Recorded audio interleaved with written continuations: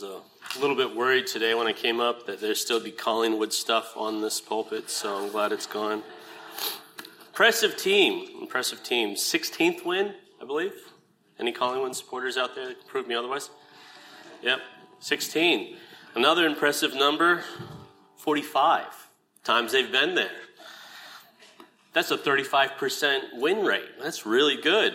I think Richmond's 37 though, so it's no mind. Really special day.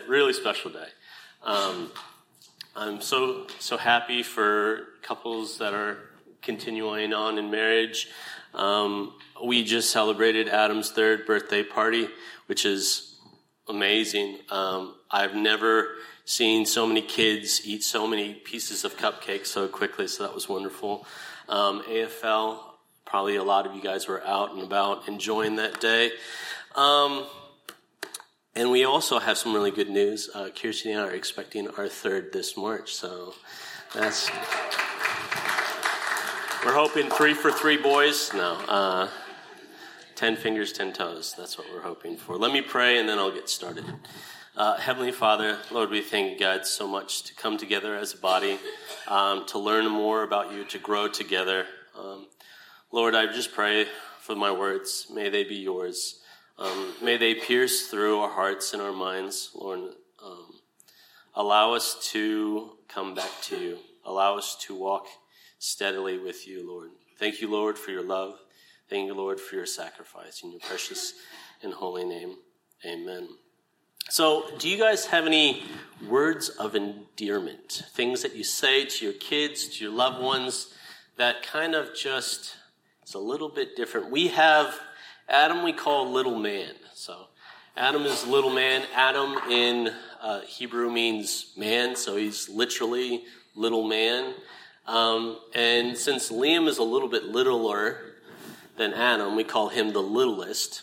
When he's going to be 6'2", that may not be as true. But any other words of endearment that somebody want to put their kids on the spot or their loved ones or what? Floss.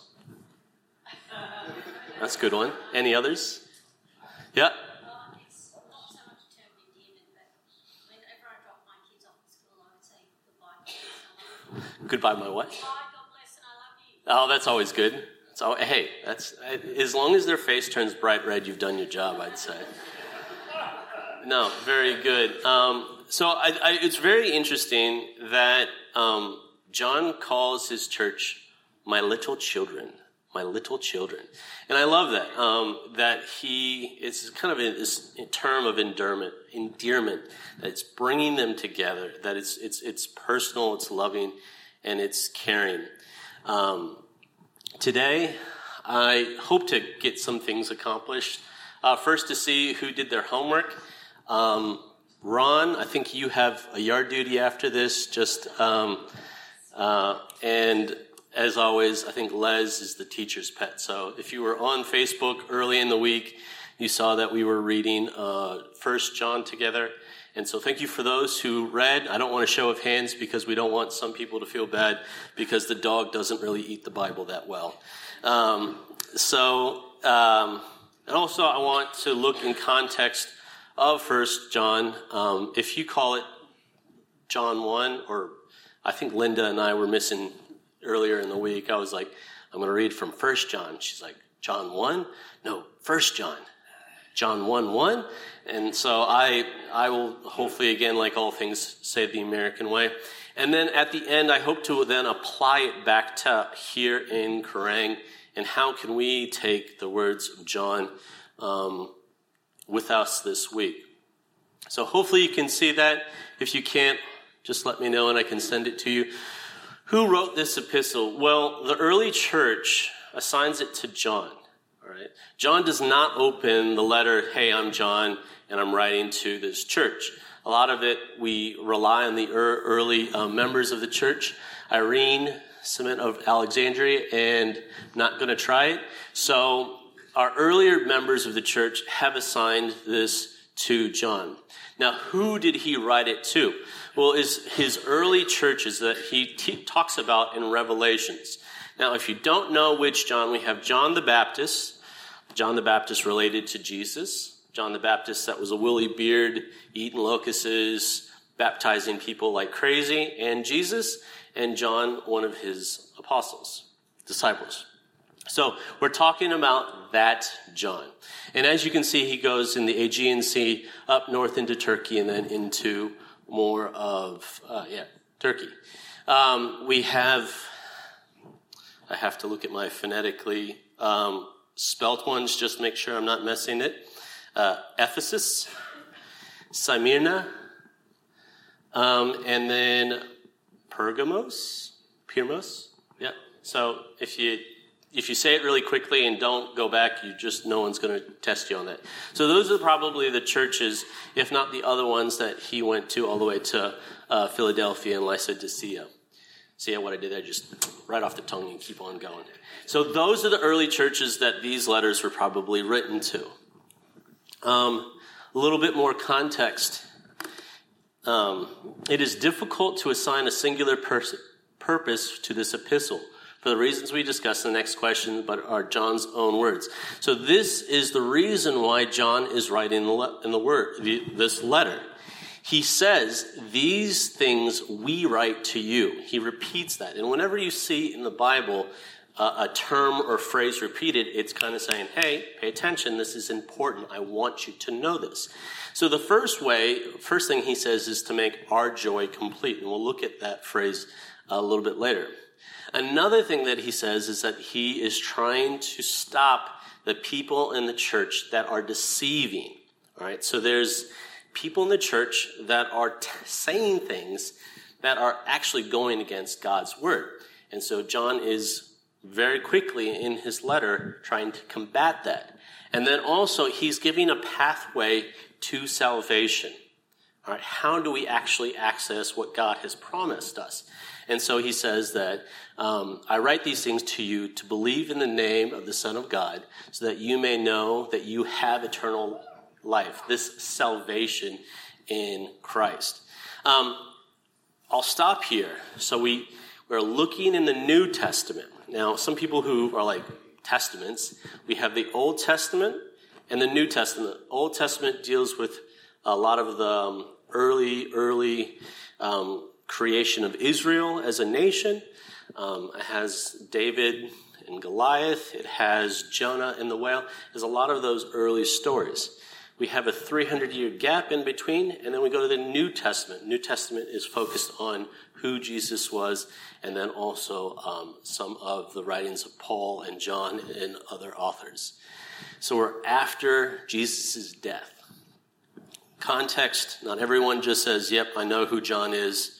So we've covered all of that.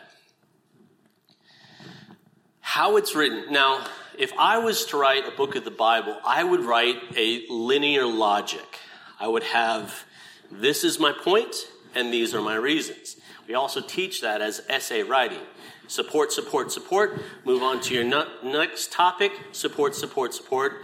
That's logic thinking, all right? Linear thinking. Down the row, really easy to follow. John is a fisherman. He writes in these loops. So it's not linear, it's cyclical, all right? So the loop that we look at is this fellowship loop, and God is light loop, all right? And you can kind of see they overlap it really well. I talked to my dad and I said, I really want to do 1 John. It's a short chapter of the Bible, so it should be really easy to talk about. And it's, has some really good things in there. And Dad's like, it's probably one of the hardest books because it's not written in a linear logic fashion. And I'm thinking, great, what did I get myself into when I told Linda on Monday that I was going to talk about 1 John? So it is interesting that we see these loops. Now, we're probably only really going to look at the first two today, but if I get to come back up here, I'll probably look at 2 John, and we'll look at the born of God, and God is love, and the faith in the true God. Now, I was really, really fortunate through this week to talk to my dad and do a Bible study, which if you ever have the opportunity to speak in front of a bunch of people, it's really nice to pop your ideas off and see what is in there and what experience has to say about things. A lot of these diagrams are his, and I'm stealing them like a good teacher. Borrow, beg, and steal. That is how I've made my career. So again, we're looking at chapter 1. So this is a scatter plot. And these are the main kind of ideas in this chapter. So light, love, beloved, truth, know, confidence, abide, born of God, I have written, and sin. All right? There's a theological statement. So John is giving an aspect of God to the church. And he's saying, and we will look very deeply at the idea that God is love, or God is light. Later in chapter 4 and 5, the other theological statements is God is love, and this God is the true God. That was all context. That's all background. You should have known all of that. That was in your homework for the week. So if you didn't get it, you missed it, you're caught up. Let's go. All right. So I really appreciate Kirsty and Linda. Linda, those songs were amazing. I really, really appreciate them. Those, it was what I was feeling and going through this week. So excellent job on the songs that you chose. When you look at the first chapter, first four verses of John, John gets right into it. He is telling us who Jesus is. Now, when I read it the first time, I was like, oh, the word of life, like this theoretical spirit that's floating on the waters. No, he is actually talking about Jesus, all right? So let me read this 1 second. What was from the beginning, what we have heard and what we have seen with our eyes, that is what got me, is he is taking what I was thinking as the word of God and making it into an object, but the object is Christ, is God. We have looked at and touched with our hands concerning the word of life. And the life was manifested. All right, and we have seen and have testified and proclaimed to you the eternal life. So again, we're looking at this. The early church, the big issue in the early church was Gnosticism. That you have to do this special ritual and these dark, different things to all of a sudden get a deeper and wider knowledge of Christ. And he maybe not have been fully man or partially man. There's these ideas of who Christ was. And John gets right into it, and he tells you who Christ is. He tells you that he was life manifested, that he proclaimed the eternal life, which with the Father, and was manifested to us. So he's telling you all these things of who Christ was. And then at the end, he tells us about this thing called fellowship. Now, in church, we want to have fellowship. It goes beyond friendship, all right? Friendship is, I like this team. I like this idea. Let's hang out and we'll do this together. What a fellowship is, it's deeper than that. Right? It's based on a solid foundation on something. And communion is a really great representation of that fellowship. Why are all of us here today? Oh yeah, there's a T-Rex. Earlier I was thinking we were going to have a little bit more of a charismatic church. I mean, Adam was running up and down, the pews, and I think Liam was speaking in tongues. So it's their church too, as Bob Field would say often. So I appreciate you having my son in and allowing his words to. So going back to what I was saying, why are we all here? Not for the T-Rex, but for Christ. All right? We are all here. We are all proclaiming that Christ is the center point in our lives. All right? That is what draws us together. Take me down a little bit. I can hear that little twang. So we have fellowship. We took our communion together. What did that communion say? It said to remember. We are remembering what Christ did, and we all affirm that Christ, being fully man and fully God was the Savior for our sins. That is what allows us. That is our foundation in which we stand for. And that's what the early church did not have. They did not have that foundation. They had some people saying, Christ, he was good, or I actually am following this disciple as my Christ, and I'm going to follow this disciple as my Christ. There was a lot of division in this Gnosticism, and John wanted to just kind of lay it out there and say, no, we are following Christ. We are following him as our Lord and Savior. I liked at the end of the verse where it talks about making our joy complete. All right, when it talks about our joy complete, it's kind of an outreach statement. It's trying to pull us all in. And how do we complete that joy? How do we do that as one group of people? And that's to build up the body. And it is like an evangelistic statement that John is putting out there. Now, some people, just to kind of get into it, the word our might be different in your Bible. It is a personal plural pronoun, haimon. And so some Bibles say, your joy complete. But I read out of the NIV, it says our. So it's this grouping of the church. And again, that's going against this Gnosticism where we have to do all these sing and dance things to get to God. Well, John is saying, no. It's the belief. It's the focus on Christ. It's right there. You don't have to burn this incense. You don't have to say this chant. God is there for you. You don't have to do anything to get to him other than your belief and your confession. So, going through that, I've also, and Gnosticism. So those are the big observations I took out of the first 4 verses of John. Not necessarily what I was wanting to spend a whole lot of time on, but I thought it was really prevalent in what we needed to talk about at the start.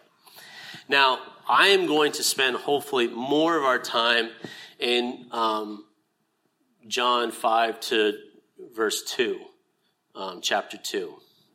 So in this little color code, if you're the ones that like to highlight in your Bible, you'll notice that light and sin occur the most often in these couple of verses. The hard to see word is truth in blue. Blue and white would have been a little bit easier to read. Now, when he is talking about this idea of darkness. And he goes from this fellowship style conversation, and then he puts boundaries on the light and the darkness. Now, I'm very, very tempted to shut off the lights, but I think I'm going to avoid that because I'll probably trip down and fall. But I did bring, and don't let Adam know, I did bring this little light out. All right, and if you've ever gone camping before, you have needed your little light to shine a path. And there is a clear distinction between what the light is falling upon and what is not falling upon the light and the darkness. And there is a clear boundary between the two. You know what is light and you know what is darkness.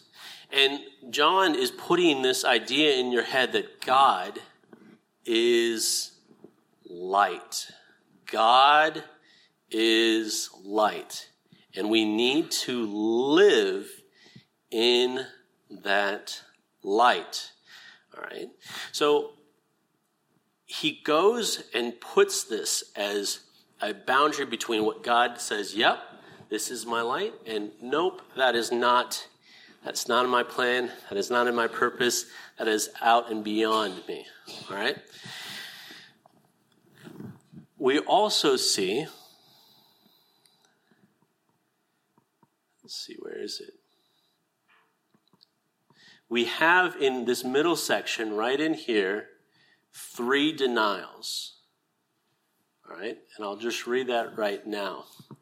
So it's talking about ways that we, as humans, and ways that people in the churches that we've mentioned, we're saying their relationship with Christ was going. All right? There's no darkness.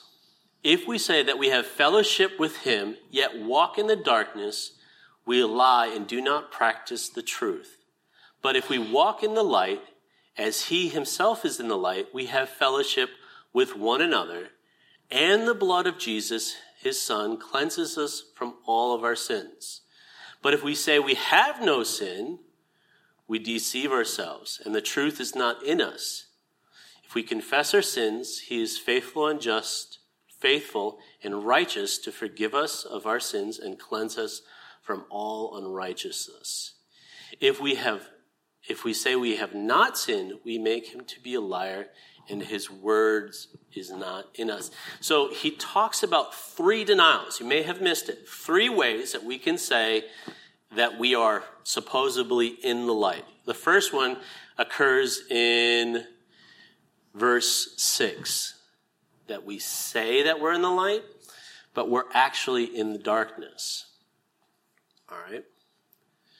So I like to think of this perfectly white board, and a kid, probably my son, took an ink pen and just splattered it on the board. And so we have this big black dot. And if you can't imagine it, you can see it. The first person is walking by and saying, oh, that board is still white. I'm saying I am in the light, but I'm actually in the darkness. It's this denial, this deception, or this delusion that the person thinks of something that's not there. Now, in church, it's so easy for us to say, okay, well, got a little sin there, and you better clean that up, and watch that. It's so easy for us to keep this record of wrong. And sin was not necessarily the central concept, but the freedom that Christ has provided. But I think it is important for us to, for ourselves, think, am I living that way? Or do I know somebody that's living that way? And to have this good understanding of, are they actually in the darkness? And I'll go a little bit more why that's so important today. The second denial, saying that I have no sin. That blot's not mine.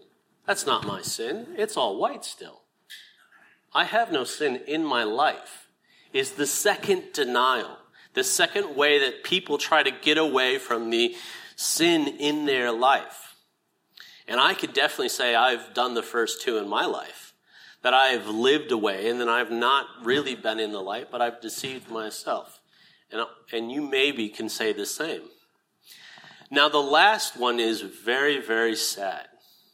The last denial of sin is the most tragic. That's artwork. That's beautiful. That's not sin. What are you talking about? The third denial is making a mockery of what Christ has done for us. The third denial makes God out to be a liar, and his word is not in him.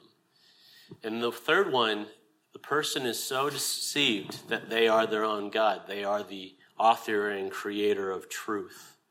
All right? And that, I know I have friends, and I know I have people in my life that see life as just this thing that we're going through. And sin is not necessarily sin, it's just what our life leads. All right? So, the 3 denials is one thing that I had as an observation in my reading through John. It's this understanding of what sin is. Now, I could not come today and say, okay, today's sermon is sin. Is it in your life or your friends? It wasn't a very good title on today's sermon, so I stick with 1 John. But after the 3 denials is this propitiation. Now, I had to look that up. If you know what propitiation in your mind is, you maybe had an argument with your neighbor. Propitiation, if you don't know, is the appeasement of a wrongdoing. Who is our appeaser? Who is the one who is our advocate? Who is the one that has taken this for us? Well, it's Christ. And he had to be fully man and fully God. Going back to that first bit in John. If he wasn't fully man and he was fully God, well, God can't really die, so that doesn't really feed this broken relationship between us and God. So he had to be fully man because of man can die, and he had to be fully God. He had to be the perfect representation to be broken for us. So that propitiation is a very important bit that is answered in verse 2, or verse 1 and 2, going on into the last bit of our verses. And then also the fellowship with the light.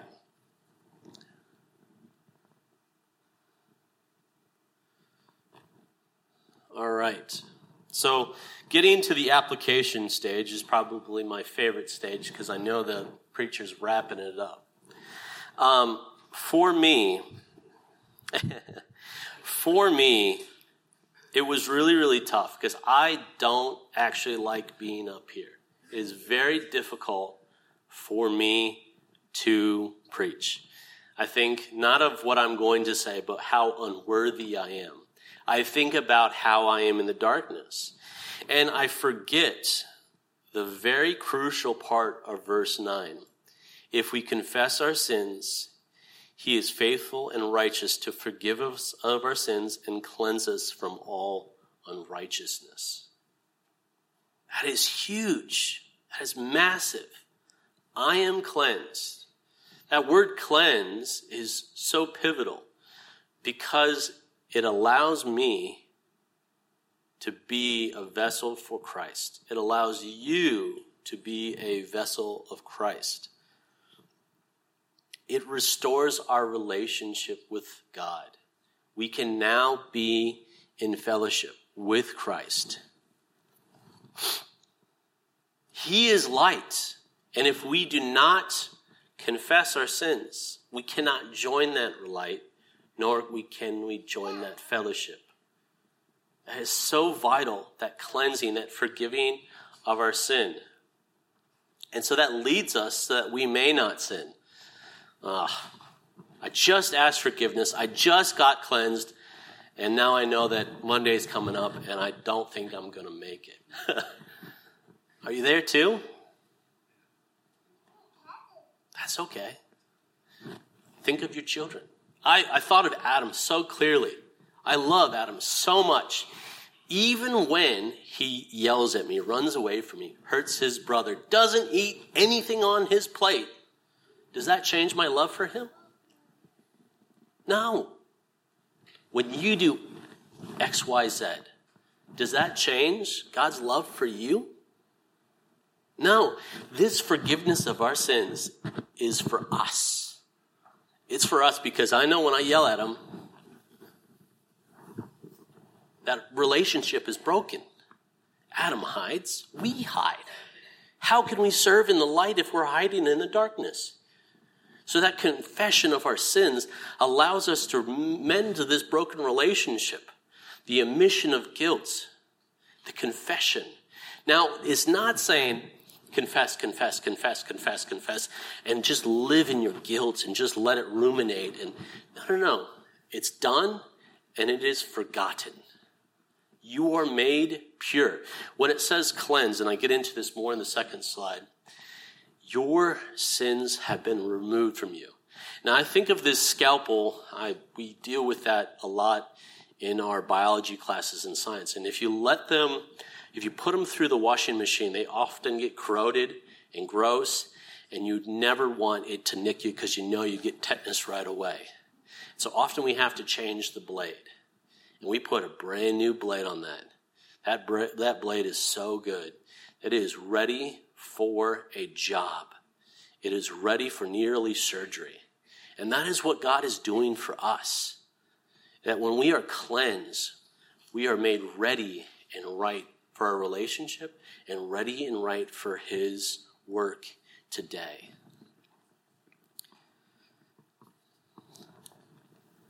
We are cleansed.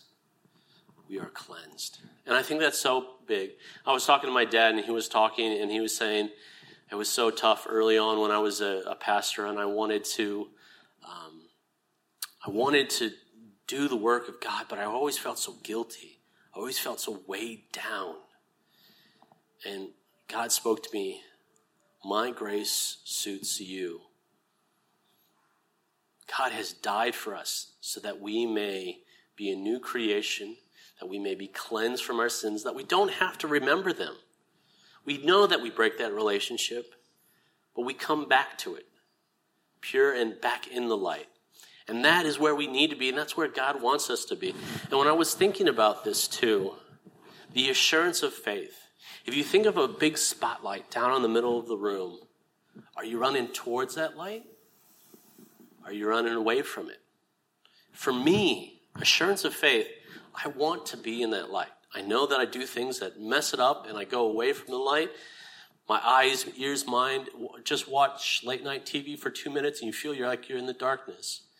But I want to be in that light. I want to be in that relationship with my Christ. And that is your salvation. That is your assurance of salvation. That is this process of sanctification. When we are in the light, we want to stay longer and longer in that light. We want to live in that relationship with Christ. And so that's what I leave you with. If you feel unworthy like me, confess your sins, be in good relationship with Christ, and join the body. We have jobs for you. Be that surgical instrument that God has made you to be. Now, we're not all this and we're not all that. We are different parts of the body, but sometimes we feel so unworthy for those parts that we don't do them.